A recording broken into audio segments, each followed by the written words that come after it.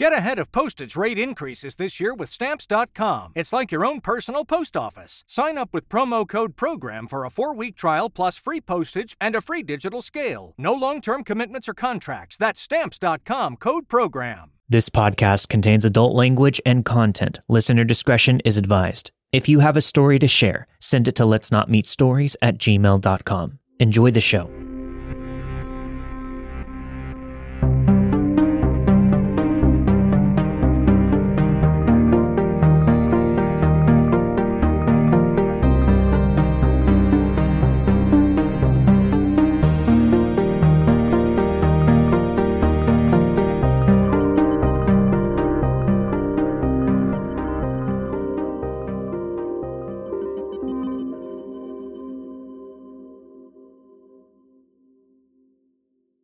This happened in the fall of 2022. My husband, my daughter, and I began our move from the south coast of the United States to the west coast. We had been on the road for about a week when we finally made it to the Oregon coast. We finally arrived in the small town of Waldport, Oregon, late at night and pulled our motorhome into a pullout located right off of Highway 101. For those that don't know, Highway 101 stretches for the entirety of the West Coast, and it's right along the ocean. We parked with our front windows facing the ocean, and since we were all so tired from the day's travels, we went right to bed. The next morning, at the crack of dawn, I woke up feeling deeply excited to be on the Oregon coast. I peeked out through the curtains along the front of the motorhome, and there it was, the Pacific Ocean in all its majestic beauty. I couldn't wait to go down to the beach, and since it was light outside, I went ahead and quietly got ready to go check it out. I figured I would take our dog Lebowski with me. Lebowski is a super chill dog.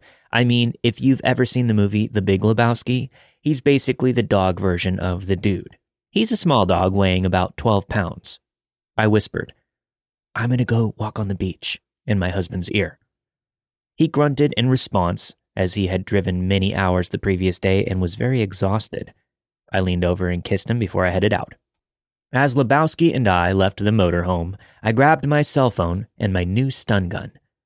Before we left on our road trip journey, I purchased a stun gun.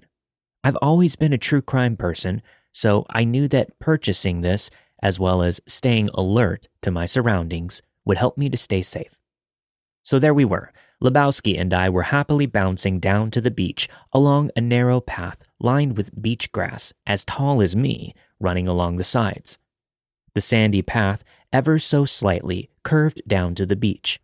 I was very happy to feel the cool ocean air gently reviving me.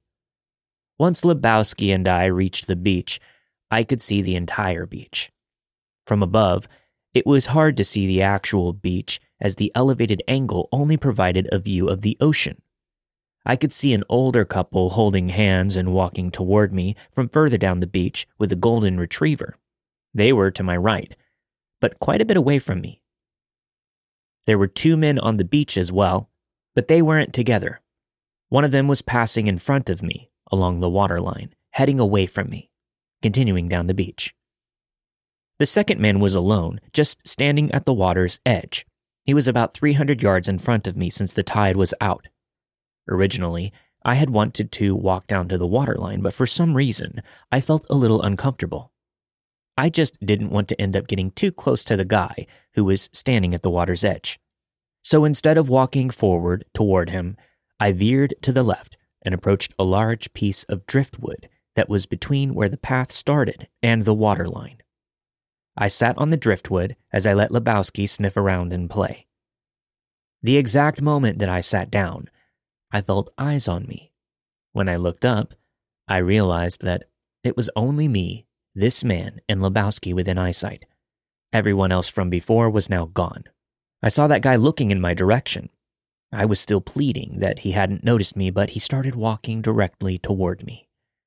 I continued to sit there, pretending not to notice him, hoping that he would steer clear of me. However, he veered away from the waterline as he continued to walk toward me. This man was within 10 feet of me when he turned to walk past me and back to the path.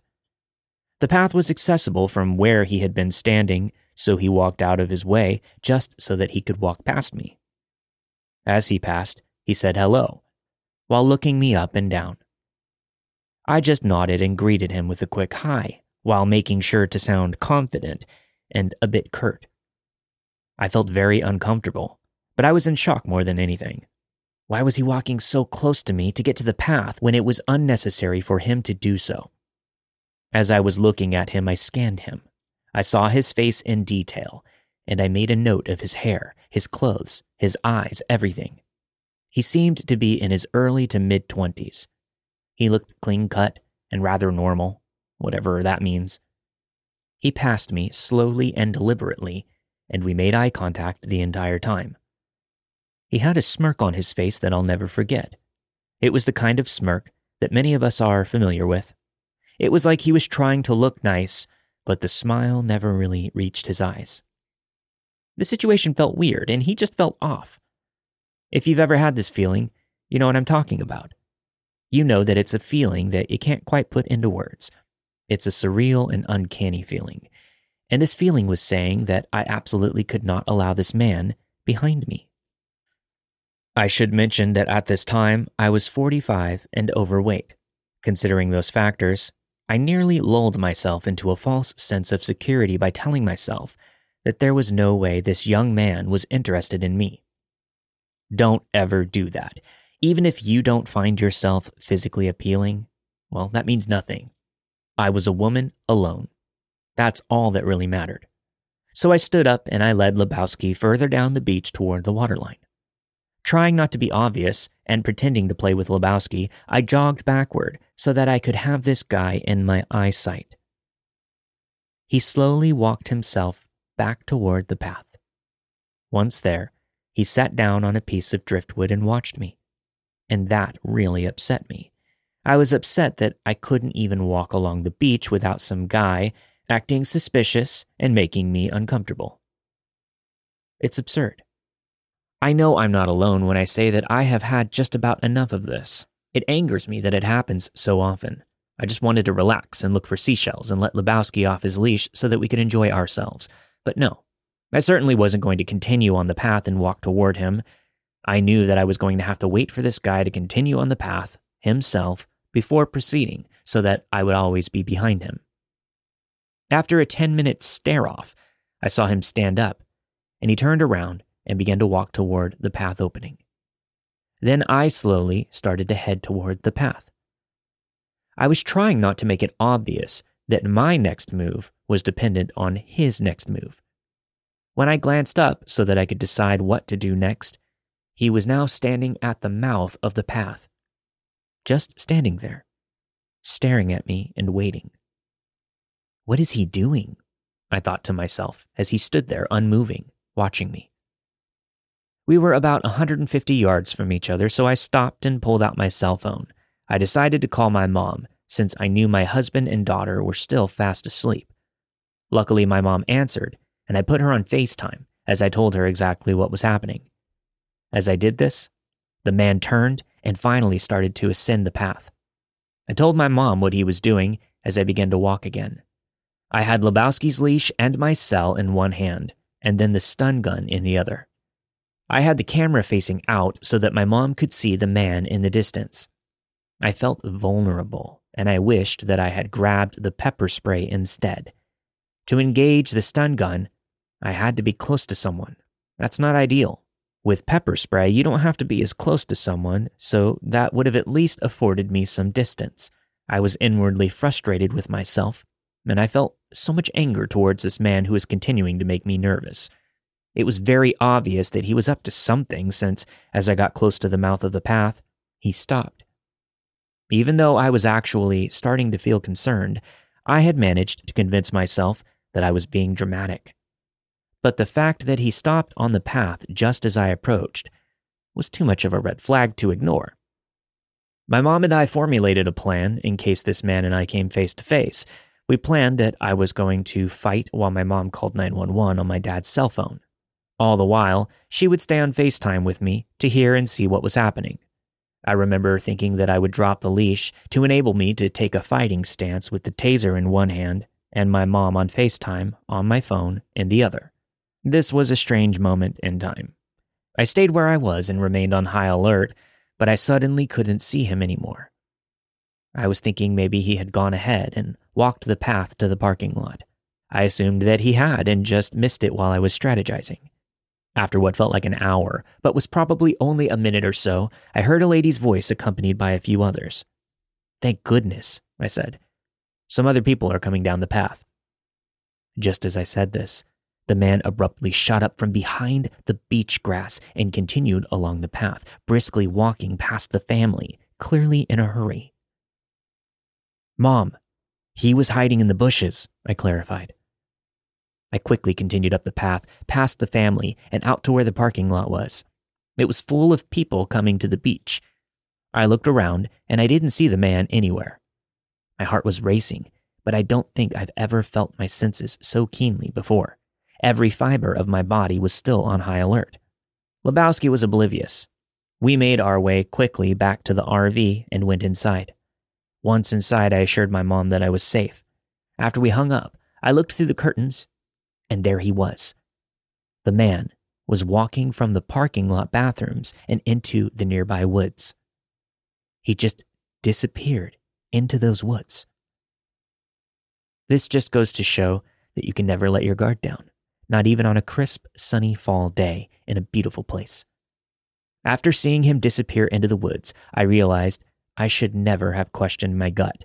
I also learned that I should have never tried to talk myself out of what I was feeling, since being alert was what saved me. To the family that came to the beach at just the right time, thank you. And to the creeper on the beach who hid behind the tall grass, waiting for me. Let's never meet again.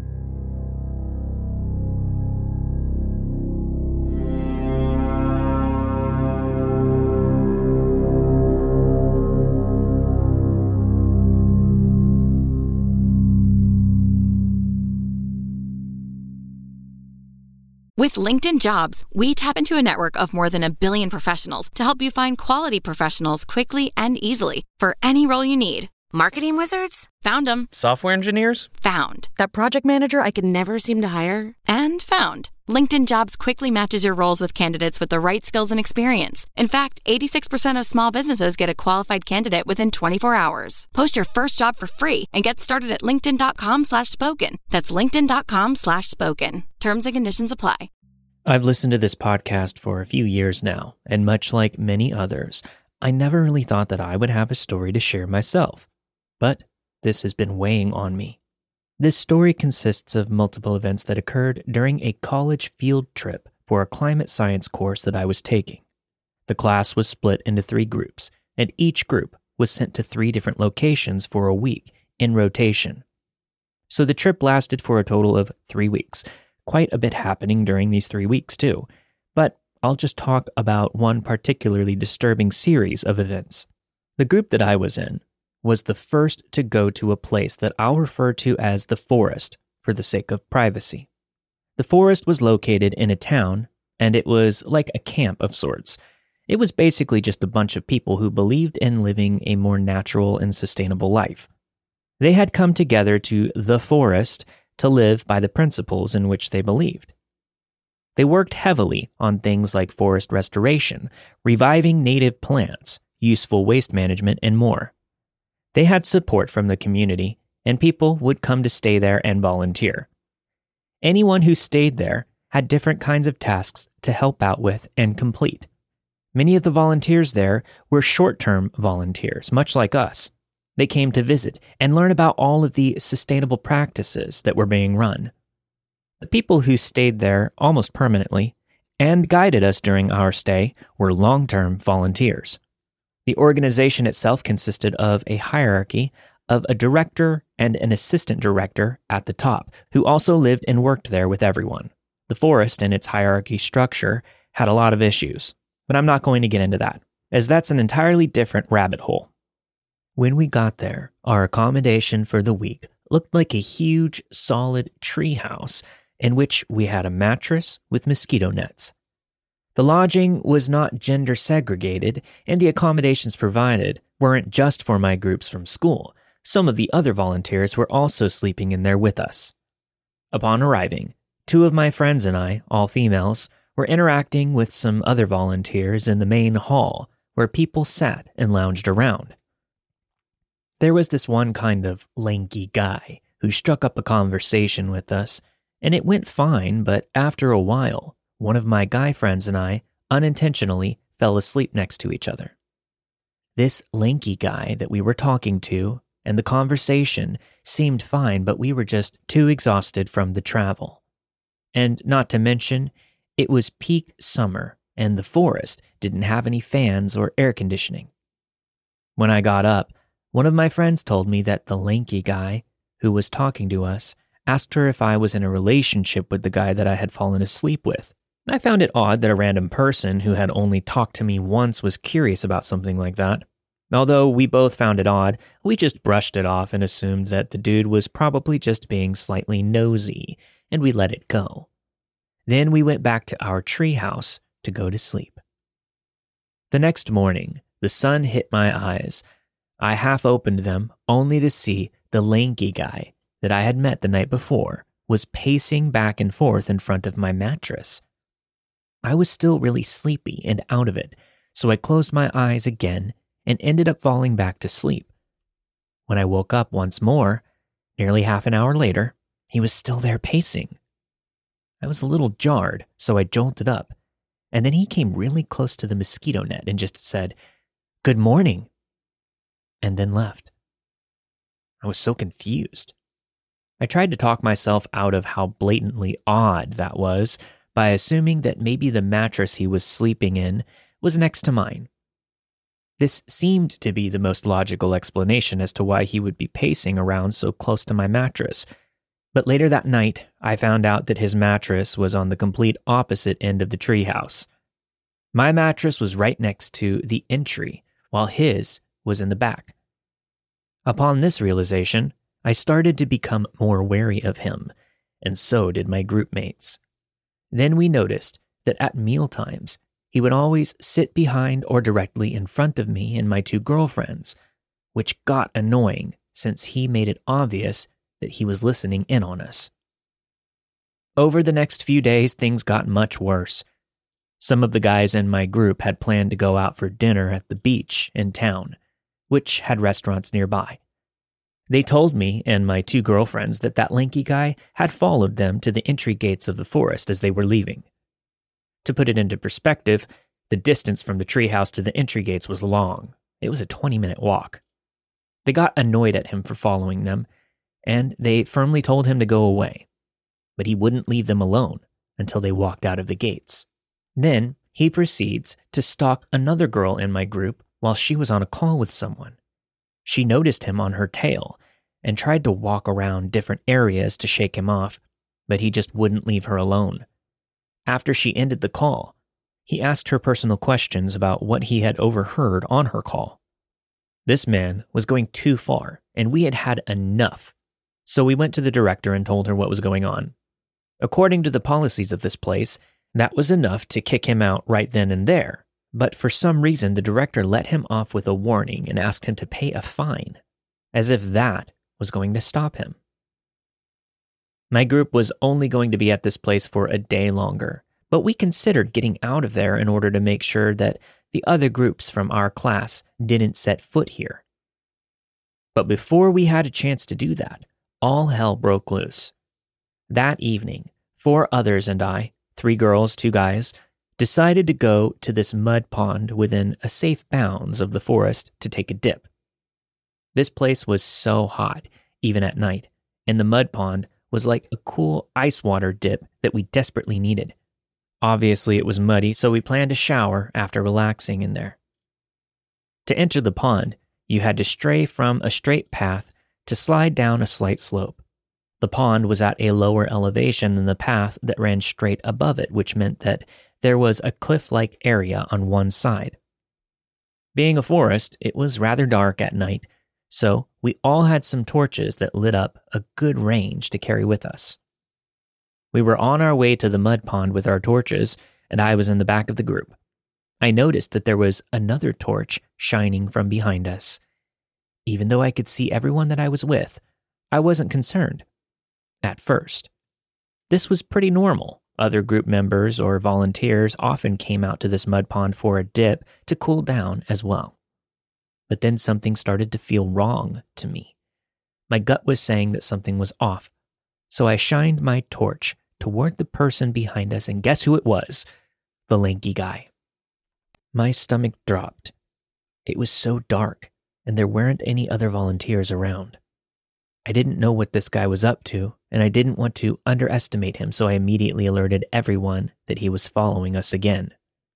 We didn't know what to do, so we just decided that we would go to the pond regardless and confront him if he came there. When we got to the mud pond, he was completely out of sight. We were talking pretty loudly to one another as we questioned where he went. I finally flashed my torch around and saw him standing on the cliff overlooking the pond, watching us from above. I yelled loudly, "There he is, guys! Why is he just standing there like that?" He didn't budge. We all looked at each other and began to panic. Most people would leave after being spotted and called out like this, but this guy just stood there. I told everyone to shine their torches on him so that he knew we were aware of his presence, but he just crouched down in the grass while all our torches continued to illuminate him. One of the guys I was with called out to him by name and asked him what he was doing there. The lanky guy just said, "I came here to enjoy the breeze." The guys asked him to leave, and he said he would, so we watched the paths around us to make sure that he was leaving, but he disappeared again. My gut was telling me that he hadn't left, so I went closer to the cliff and I shined my light to the top, only to find that he was now lying down in the grass so that he could keep watching us. We were so mad. I called the emergency number to talk to the director. The lanky guy began scurrying back to the campgrounds, and turns out the director was on her way to the mud pond to talk to us and ended up meeting the lanky guy on the path when he was on his way back. When she asked him what he did, he brazenly admitted to eavesdropping on our plans to go to the mud pond, and he told her that he decided to follow us. When everyone was back at the campgrounds, we had to fight with the director and the assistant director to kick him out, which they honestly should have done by then. He was finally kicked out of the camp, and we made arrangements with our university that very night to ensure that they didn't send any of the groups to this camp. I have no idea what that deranged, lanky guy was up to, but we better not meet again.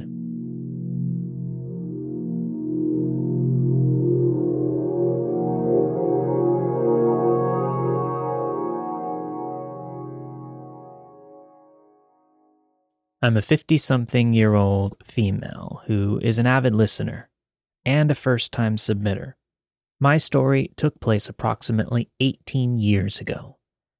I was in my second year of nursing school, and I was rotating into psych nursing. It was a little nerve-wracking for me, since this meant that my group from school was going to a psychiatric institute. We were sent to one of the few psych institutions that were still open at the time. The institution housed many patients with varying disorders. This place has housed patients who have committed violent crimes, which included murderers. The patient I was assigned to was a young man a couple of years older than me. We'll call him John. John was diagnosed with schizophrenia and was institutionalized for stabbing a psychiatrist multiple times with a letter opener during one of their sessions. Thankfully, the psychiatrist lived from the attack, but they were left traumatized mentally as well as physically. I don't remember much about the case, except that John's defense team went for an insanity plea. So John didn't serve much jail time before being institutionalized. Honestly, he may not have served any jail time at all. My assignment was basically to hang out with John for 2 days, talk with him, and hopefully establish some kind of rapport. Our first day of meeting each other went well. We sat in the common room and talked about life and the good old days. Come to find out, we went to the same high school and knew several of the same people. We talked about our teachers and our favorite subjects. We also talked about the concerts and keg parties that we went to. John and I really hit it off. After a couple of hours of conversing with him, It was time for me to leave with my group from school. I could tell that John was disappointed when I had to go, but he was excited when I told him I'd be back the following day. I returned the next day, and it didn't go so well. I arrived at the clinic and asked for John. The nurse told me that he was in bed, and she went into his room with me in tow. She tried to coax John to get out of bed by saying that I was there. She told him that he needed to come out to the day room to speak with me. Since I was there, I said good morning to him. He looked at me, rolled over in bed, and pulled the covers over his head. The nurse and I just looked at each other and shrugged. We walked out of his room, and I went to tell my clinical instructor what happened. I assumed I was going to have an easy day after that, since John wasn't interested in talking. But my instructor wasn't having it. She and the nurse went into John's room, and they made him get out of bed, get dressed, and come sit with me in the day room. The day room was nearly deserted. One of my classmates was in there with her patient, and they were on the other side of the room putting a puzzle together. I sat down on the couch waiting for John. When he walked in, he came over and sat next to me, and he was less than thrilled to be there. I attempted to continue our conversation from the day before, but I was receiving either single-word answers or silence from him in response. He kept saying he wanted to go back to his room, but when he did this, I tried to change the subject and talk about something else. As I sat there thinking about why he was in there in the first place, I was concerned that this would be a case of idle hands being the devil's workshop. In an attempt to break the silence and tension, I asked, "John, do you want to play cards or a puzzle?" I should preface his response by mentioning that John had crystal blue eyes. After asking the question, John whipped his head around, got within inches of my face, and yelled, "How am I supposed to know?" In that moment, his eyes seemed to go black as night. As a nurse now, I understand the physiology of how eyes can turn black like that when people become enraged. Their pupils will reach maximum dilation. They stretch over the iris, making the eyes appear black. The iris itself can't turn black, but when the pupils are dilated enough, the irises can appear to be black as well. I didn't have a full grasp on this medically back then, so I was horrified, naturally. This was something I had never witnessed or experienced, and I knew I never wanted to again. In this anger-fueled moment, John was so close to me that his rancid morning breath blew my hair back. I sat completely still and turned my head away from him as he leaned back on the couch. Then, after what seemed like an hour, but was only a few seconds, he got up and left the room. As he left, I exhaled a large sigh of relief, as I hadn't realized I had been holding my breath the whole time. I didn't even notice that my classmate had come over to my side of the room. A few staff members came over as well, as they asked me if I was all right and offered me tissues and some water. After calming down and processing what had just happened, I told my clinical instructor what transpired with John. She apologized profusely and stated that she never meant to put me in harm's way. She claimed that he was no longer a threat, and that's why he was deemed acceptable to interact with a nursing student. Needless to say, John was immediately removed from that rotation list. I returned to that clinic the next week and continued to go there for the remainder of my 6-week psych rotation. I never saw John again, but I had a few other interesting patients. This situation, and completing this part of my program, was definitely an eye-opener for me, since I was able to see how terrible mental illness can actually be. After graduation, I worked in a rehabilitation center that doubled as a diagnosis psych facility for a short time. Between what I experienced with John and working at this center, I realized that psych nursing isn't for me. I give so much credit to the medical professionals and staff who choose to work in this field. God bless them all. I hope they all stay well and safe. Oh yeah, and John, let's never meet again.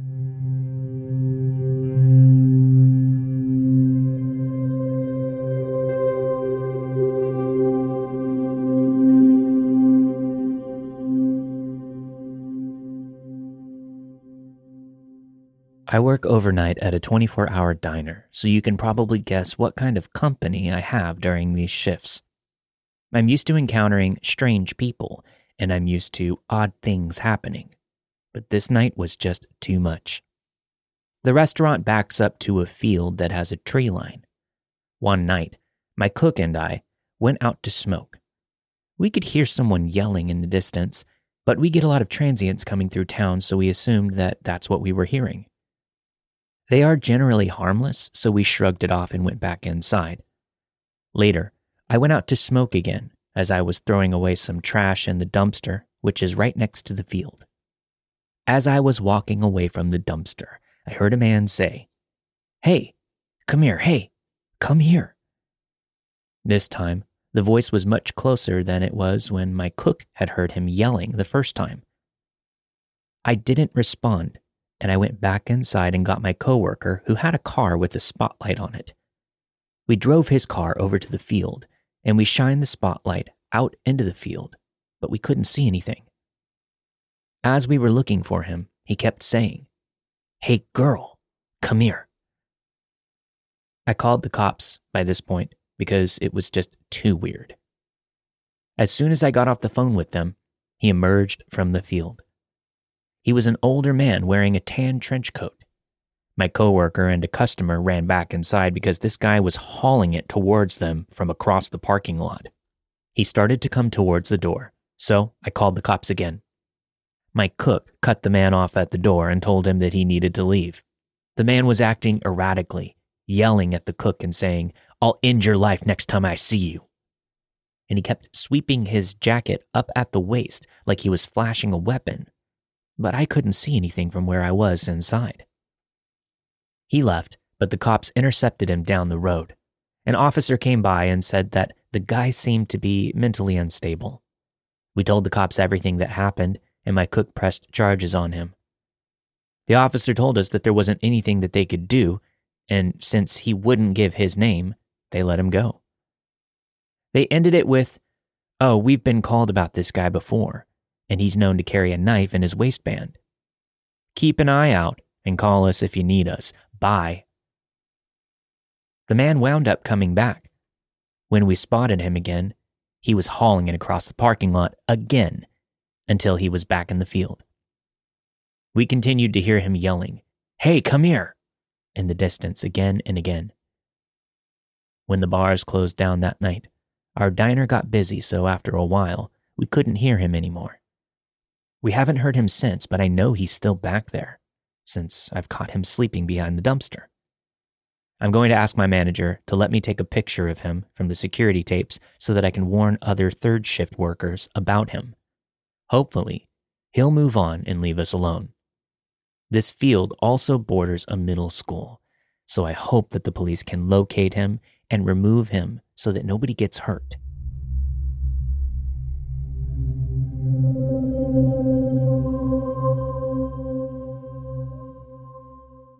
I'm a longtime listener. I've been listening since the original first run of Let's Not Meet. Here's my story. This took place a few years ago during the summer of 2018. I'm a female, and at the time, I was 20. I had attended a free kickboxing class at a local gym with a coworker. The class served as a free trial in which the gym staff would try to get the attendees to buy a membership. It was a fun class, but I never ended up enrolling in the gym or going back. I made this decision due to what happened to me after. The kickboxing place was in a large and relatively new plaza. It was situated between a hair salon, some restaurants, and a bowling alley complex, so there were plenty of cars in the parking lot. After class, my coworker and I walked out to the parking lot. It was late afternoon, but it wasn't dark. She had parked much closer to the kickboxing gym's entrance than I had, so we parted ways when we reached her car and the lot. I continued walking ahead to get to my car. Then I got in and immediately locked the doors, as all of us women are advised to do. Really, anyone should. After settling in, I pulled out of my spot and proceeded to the parking lot exit to begin my 15-minute drive home. I had made this drive there and back again 100 times over, I always opted to take backroad shortcuts when going back and forth from town to my house, and I lived with my parents for 20 years. I guess what I'm getting at here is I was very used to this drive, so I was on autopilot and didn't notice anything out of the ordinary going on around me. About 10 minutes into the drive, my boyfriend, who was now my fiancé, called me to see what I was up to that evening. After a quick chat, we decided that I would swing over to his parents' house where he lived at the time. His parents' house was about 10 minutes across town. I had just pulled into my street, so rather than parking at my house, I just kept going past it and rerouted myself to my boyfriend's place. It was around this time that I took a good look at a truck that had been behind me. It was a gray pickup truck, and the driver was a man wearing dark sunglasses. I noticed him, but there didn't seem to be anything peculiar about him, other than the fact that he had been behind me for quite a while.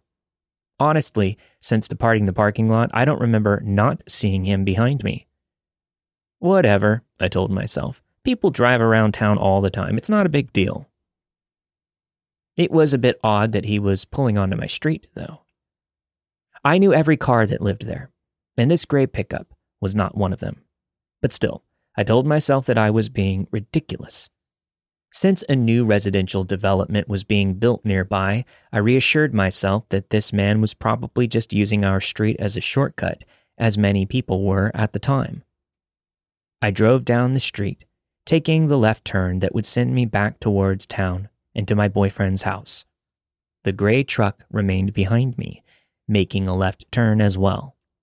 They didn't continue straight towards the new development, so this crushed my shortcut theory as we exited my neighborhood together. It was at this point that I began to get that gut feeling something was off. I kept an eye on my rear view as I headed into town, and he continued following. I drove through our main street rotary, which is essentially a roundabout, and I decided to see if I could lose him. Instead of taking the exit that I needed, I continued around the rotary, making a full circle before continuing to my destination, and the truck did the same. I knew that I was in trouble then. The weird thing was, it was still late in the afternoon, so it was still light out. Cars were out. People were out walking their dogs. I told myself, it's not like anything strange could happen in broad daylight. Next, I deliberately took a bunch of unnecessary turns and went in circles. I did the whole 9. But no matter what, sure enough, the truck stayed behind me. I headed towards my boyfriend's and continued to take the most obnoxiously long route that I could. When I was just a few minutes away from my boyfriend's place, I called him and explained what was happening. He and his mom were both home, and they said that they would stand outside of the house to greet me and bring me inside. The neighborhood is a maze, and all of the streets are named after lakes. The streets wind around in weird turns, and there are cut-throughs to navigate around. I took as many of these cut-throughs as I could, driving much faster than reasonable in a residential area. I saw the truck falling behind, and after a couple more turns, I didn't see it anymore. I pulled up to my boyfriend's house and then put my car into the driveway. He and his mom brought me inside, and I sat at their bay window, where I watched out for the truck. Not even 2 minutes later, I saw it. It was driving by, dramatically slow, peering into each and every driveway. I was shaking. I yelled for my boyfriend to come look out the window. We both watched as the guy idled in front of the house, looking at my car in the driveway. Then he looked up at the bay window where we were standing before speeding off. I'd like to say that we wrote down a license plate, or that we called the cops, or that we found a perfectly reasonable explanation for this guy intently following me all over town. Of course, none of that was the case. I'll never know why he followed me across town, and then back in the opposite direction when I had changed course. There's no way to justify this in my brain. It doesn't make sense. All I know is he wouldn't have sped off like that if he had good intentions. I even thought that perhaps I had a tail light out and he was being a good Samaritan, but we checked. My car didn't have any lights out. This is just one of those things that will sit, albeit uncomfortably, with me for a long time. Ever since this happened, I don't let myself go on autopilot, and I pay much more attention to the cars behind me. To the man in the sunglasses and the gray pickup, let's not meet.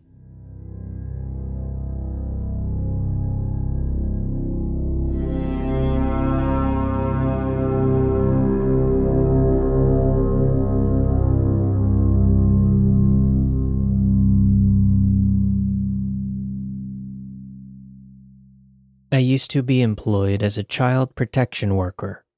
A report came through about a stepfather who was being abusive to his children. I was assigned to his investigation by my team leader. When I interviewed the eldest child with the police, she had very visible physical injuries and told me exactly what happened. I'll spare the details, but it was horrific. Since the children were in the sole care of their stepfather, we knew that they needed to be removed immediately. We sent a team of 2 workers out to the children's school, while myself and a colleague called the stepfather into the office. I led the interview. It was horrible. He didn't even try to deny that he had hurt his stepchild. He essentially said, "That's my kid. I'll do whatever I want. You can't stop me." When I served him with the paperwork, he lost his mind. He was swearing and screaming as he threatened, "If we were outside this building right now, I would kill you." My team and I ended up running out of the interview room, engaging our emergency alarms, and even had to file a police report about the whole thing. It got really messy. The next day, we had to go to court for the children. My manager decided that I shouldn't attend due to everything that happened the previous day. My colleague who attended told me that this man yelled several times during court. At one point he shouted, calling me names, saying that I took his kids. I remember feeling a bit freaked out, but it's not uncommon to hear things similar to this when you have to remove a child. Understandably, emotions are very high. I've built up a bit of resilience working in this field, so while it was concerning to have this client talk about me like that, I mainly felt relief that those children were safely placed with their aunt. About 2 weeks later, I was working on an unrelated job, and I had to stay back late at the office. It was about 9 p.m. when I was finally wrapping up, and I was the only person there. I walked out of the back of the building to my car. It was dark, but as I was approaching my car, I thought I saw a shadow moving around the front of my car. The movement was so brief. I saw it only for a second, and then it was gone. It was about 20 meters away, so it really startled me. I stood there for a second just looking at my car, wondering if I was being paranoid. While staring into the darkness, I heard tiny rustling noises. As I was trying to figure out if all of this was my imagination or not, all of the true crime horror stories I ever heard flashed into my mind. I sprinted back to the building and called my boyfriend. I asked him to come and pick me up, explaining what had happened. By the time he arrived, I had fully convinced myself I was just being silly and asked him to drive me around to my car. We circled with the headlights shining on my car, and I could very clearly see that all 4 of my tires had been slashed. I was an absolute mess after seeing this. I called the police immediately.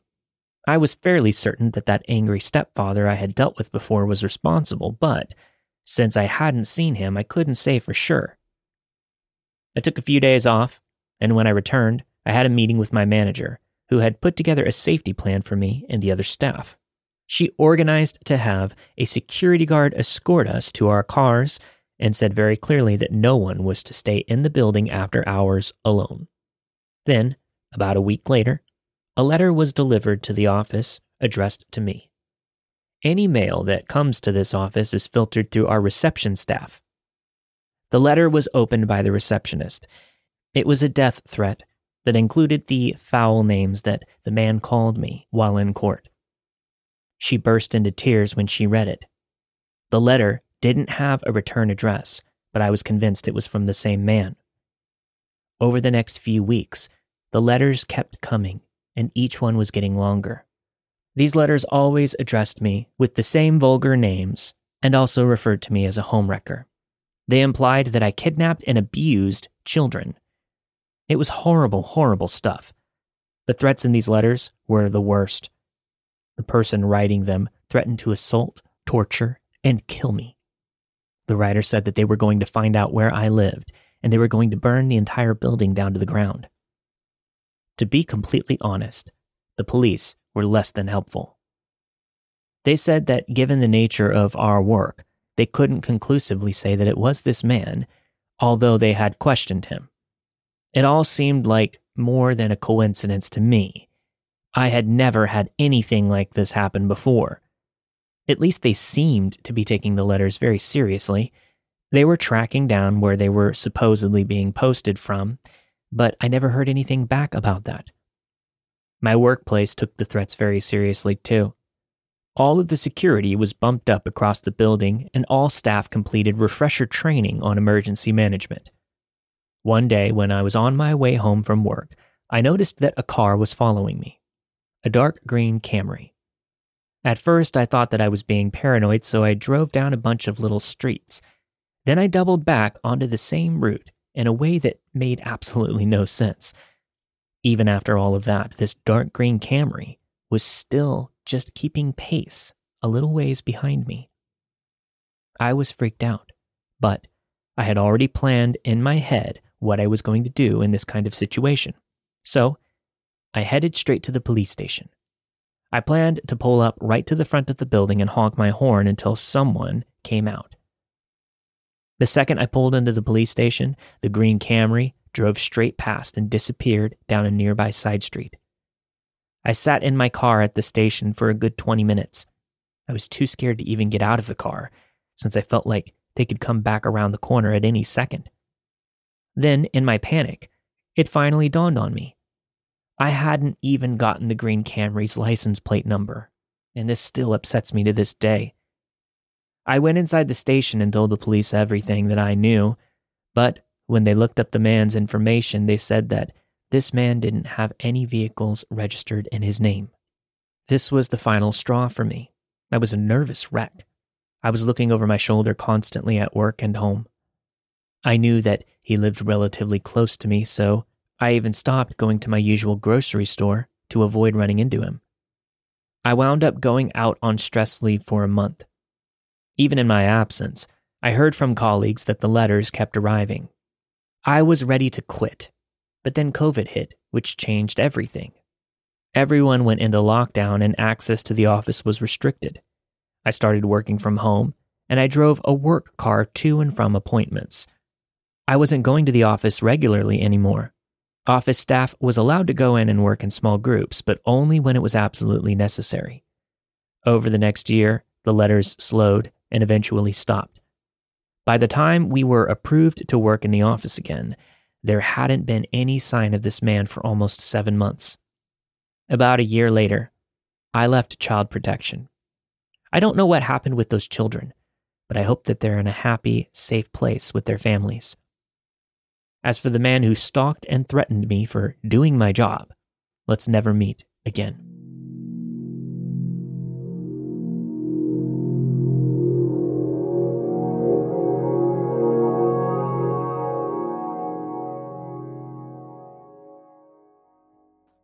Thank you for listening, and make sure you stick around after the music if you're a patron for your extended ad-free version of this week's episode.